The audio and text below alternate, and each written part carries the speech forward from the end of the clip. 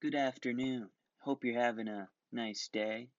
This is Donovan Menard, and today we're going to talk about what I'm going to refer to as historical amnesia. What I mean by that is the way that liberals and conservatives and, the general establishment have kind of defanged and whitewashed, you know, uh, significant, influential historical figures in American history.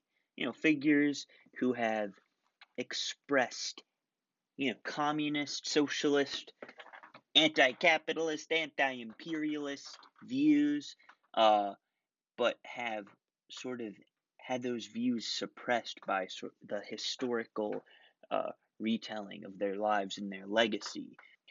We're going to talk about three main people, although there are many examples of this.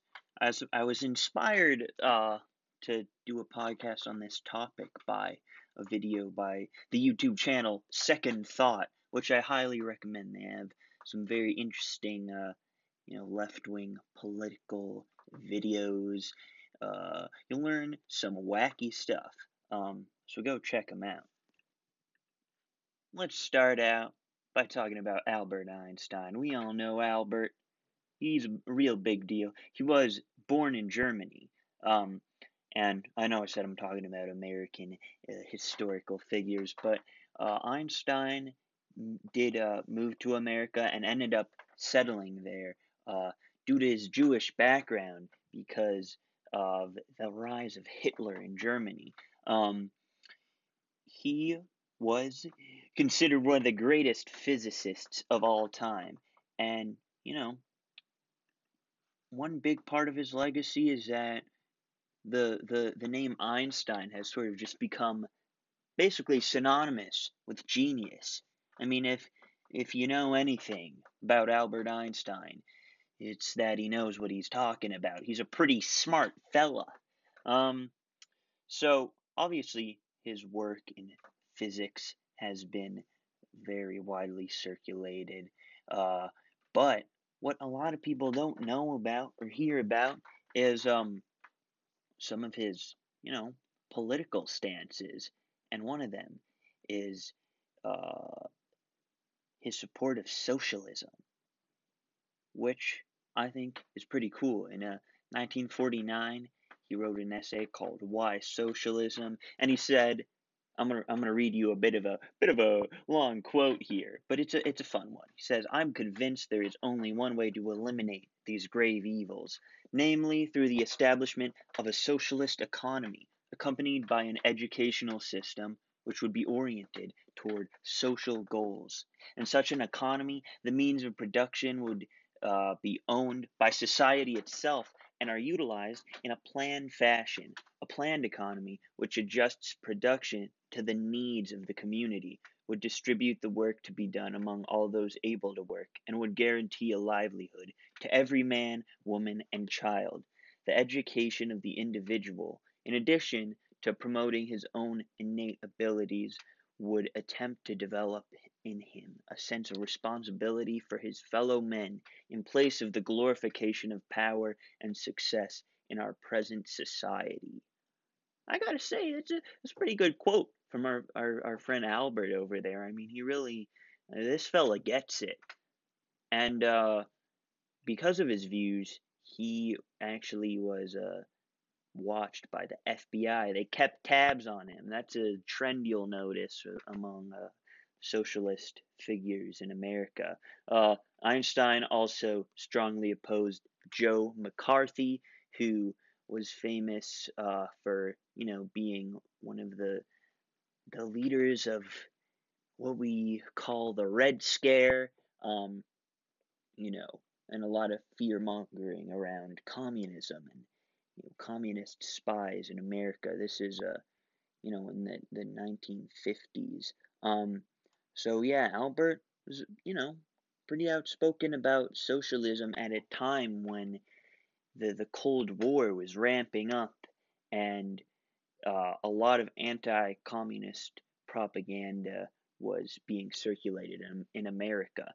So what's interesting to think about is if Albert Einstein's, memory in American culture is that he's a genius, or rather that he is the genius, the personification of genius, then maybe we should take his word on the whole socialism thing, right? I mean, I think we should listen to him. Maybe try that out. I mean, capitalism doesn't seem like it's really working out that well. I mean, just look around, all right? So, yeah, Albert Einstein.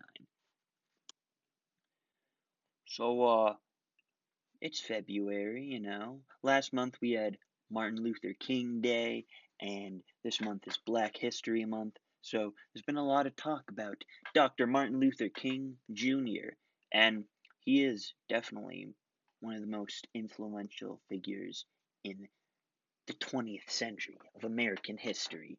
And what he is mainly remembered for is, of course, the civil rights movement. Um, fighting for voting rights for African Americans and against police brutality and Jim Crow discrimination. Um, but what has been largely forgotten and is often not taught about Martin Luther King Jr. is that after the success of his civil rights movement, he geared himself towards a lot of anti-war rhetoric, anti-imperialism, and also he really wanted to fight poverty. And that involved him speaking out against capitalism quite a bit. Uh, so here's a couple quotes from Martin Luther King Jr. here. Uh, One day we must ask the question, why are there 40 million poor people in America? And when you begin to ask that question, you're raising questions about the economic system, about a broader distribution of wealth. When you ask that question, you begin to question the capitalistic economy. And I'm saying that more and more we've got to begin to ask questions about the whole society. Here's another good one. We must recognize that we can't solve our problem now until there is a radical redistribution of economic and political power. This means a revolution of values and other things. We must now see that the evils of racism, economic exploitation, and militarism are all tied together. You can't really get rid of one without getting rid of the others. The whole structure of American life must be changed. America is a hypocritical nation, and we must put our own house in order. I think one of the really important ideas Martin Luther King Jr. Captures there is that racism and capitalism are very often intertwined, and the unequal distribution of wealth is very often uh, used against the black population, used to keep the oppressed people oppressed, and the rich and powerful people, it helps them continue to remain rich and powerful or get more rich and powerful. These days, a lot of Democrats and neoliberal politicians and, even conservatives will claim that they're devoted to fighting racism, but they'll also sort of deny any links between racism and capitalism. They won't recognize that capitalism is a big part of the problem. Uh, and the truth is, if you really want to fight racism, you gotta recognize capitalism's role. And I think Martin Luther Martin Luther King Jr. would want you to remember that. And I think it's kind of, not a great way of remembering his legacy when people intentionally leave out, big parts of what Martin Luther King Jr. preached, especially in his later years leading up to his assassination. In fact, here's a quote that came 2 weeks before his assassination. If America does not use her vast resources of wealth to end poverty and make it possible for all of God's children to have the basic necessities of life, she too will go to hell.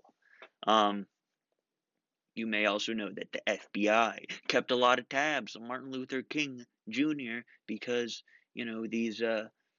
these positions he was taking were becoming a possible threat to the establishment. And speaking of threats to the establishment, let's talk a little bit about Fred Hampton. Fred Hampton is a little different from the previous two figures because I don't necessarily think he's really been whitewashed historically, uh, because he was like a very, very staunchly revolutionary person. You really can't like separate that from him, from his legacy. Uh, but what I think people have done is they've tried to obscure, his role and the tragedy of his murder by the FBI, which I highly recommend looking into. I'll give you a brief description of it. But Fred Hampton, he was, a Marxist and uh, leader of the Black Panther Party. Uh, Fred Hampton formed the Rainbow Coalition, where he united members of the Black Panthers, uh, a black group, the Young Patriots organization, a mostly white group, and the Young Lords, a Puerto Rican and Latino group. And these were all left wing groups, very anti establishment. And Fred Hampton was really good at uniting different groups of people under a common goal, which is why, you guessed it, the FBI kept a lot of tabs on him. Um, yeah, he advocated that people arm themselves, and he united the working class in opposition to the police state. And he ended up getting murdered by the FBI, and they tried to cover it up, but this is a thing that happened. And when I found out about this was only like this year. I was pretty annoyed that it was never taught in school, as part of the civil rights curriculum. Uh, it's almost like his legacy has been erased. Um, but I'm going to talk about a way that that Cory Booker has sort of tried to paint himself as revolutionary by quoting Fred Hampton, but also defanging him. So Cory Booker tweeted a Fred Hampton quote that says, "We've got to face the fact that some people say you fight fire best with fire, but we say you put fire out best with water. We say you don't fight racism with racism. We're going to fight racism with solidarity." And then he ends the quote there. He says, "Fred Hampton, hashtag Black History Month." But the wacky thing is, he left out what comes next, the very next line of the quote, which is, "We say we're not going to fight capitalism with black capitalism, but we're going to fight it with socialism." So Cory's kind of, it seems like he's trying to, ride off the coattails of Fred Hampton's revolutionary legacy without actually promoting what Fred Hampton believed in. I think that's pretty disrespectful.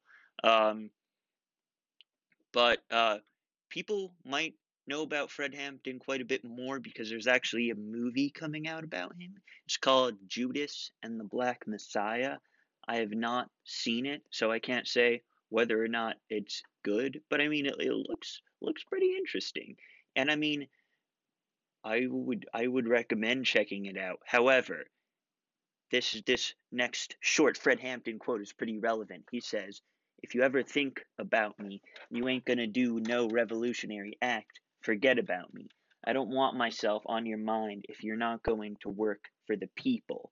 So, if you do see this movie, you don't want to be like, "Well, there we go. I did my homework on Fred Hampton." So yeah, that's that. I mean, if you really, respect Fred Hampton, you should devote yourself fighting for the people and against the establishment. And honestly, I don't know. I feel like I haven't done enough. I gotta think about more ways to get involved with that. Um, but I definitely recommend looking into Fred Hampton. I mean, Fred Hampton was 21 years old when he was murdered, and the fact that he was so young and he started to make so much change is incredibly impressive. I mean, he had to have a lot of potential, and he was a big threat to capitalism if the FBI murdered him. You know what I mean? Yeah. So those are just a few examples of some influential left-wing figures of American history whose legacies have been distorted. And all of these people were spied on by the FBI, and one of them was killed by the FBI. So I want you to remember that FBI is not our friend. They're not here to help. The only people they're helping are the people at the top, and they will do pretty bad things to the people at the bottom if it'll help the people at the top. The same goes for the CIA, of course. I mean, they're probably even worse than the FBI. Uh, yeah, well, I mean, that's about it for today. I hope you've learned a thing or two about these figures, and I hope you keep their messages in the back of your mind and don't allow figures of the establishment to use, the legacies of these people to advance their causes. You should only use their legacies to advance a really revolutionary cause. And that's all for today, folks. Have a wonderful afternoon, evening, whenever, I don't know, just insert whatever applies to you.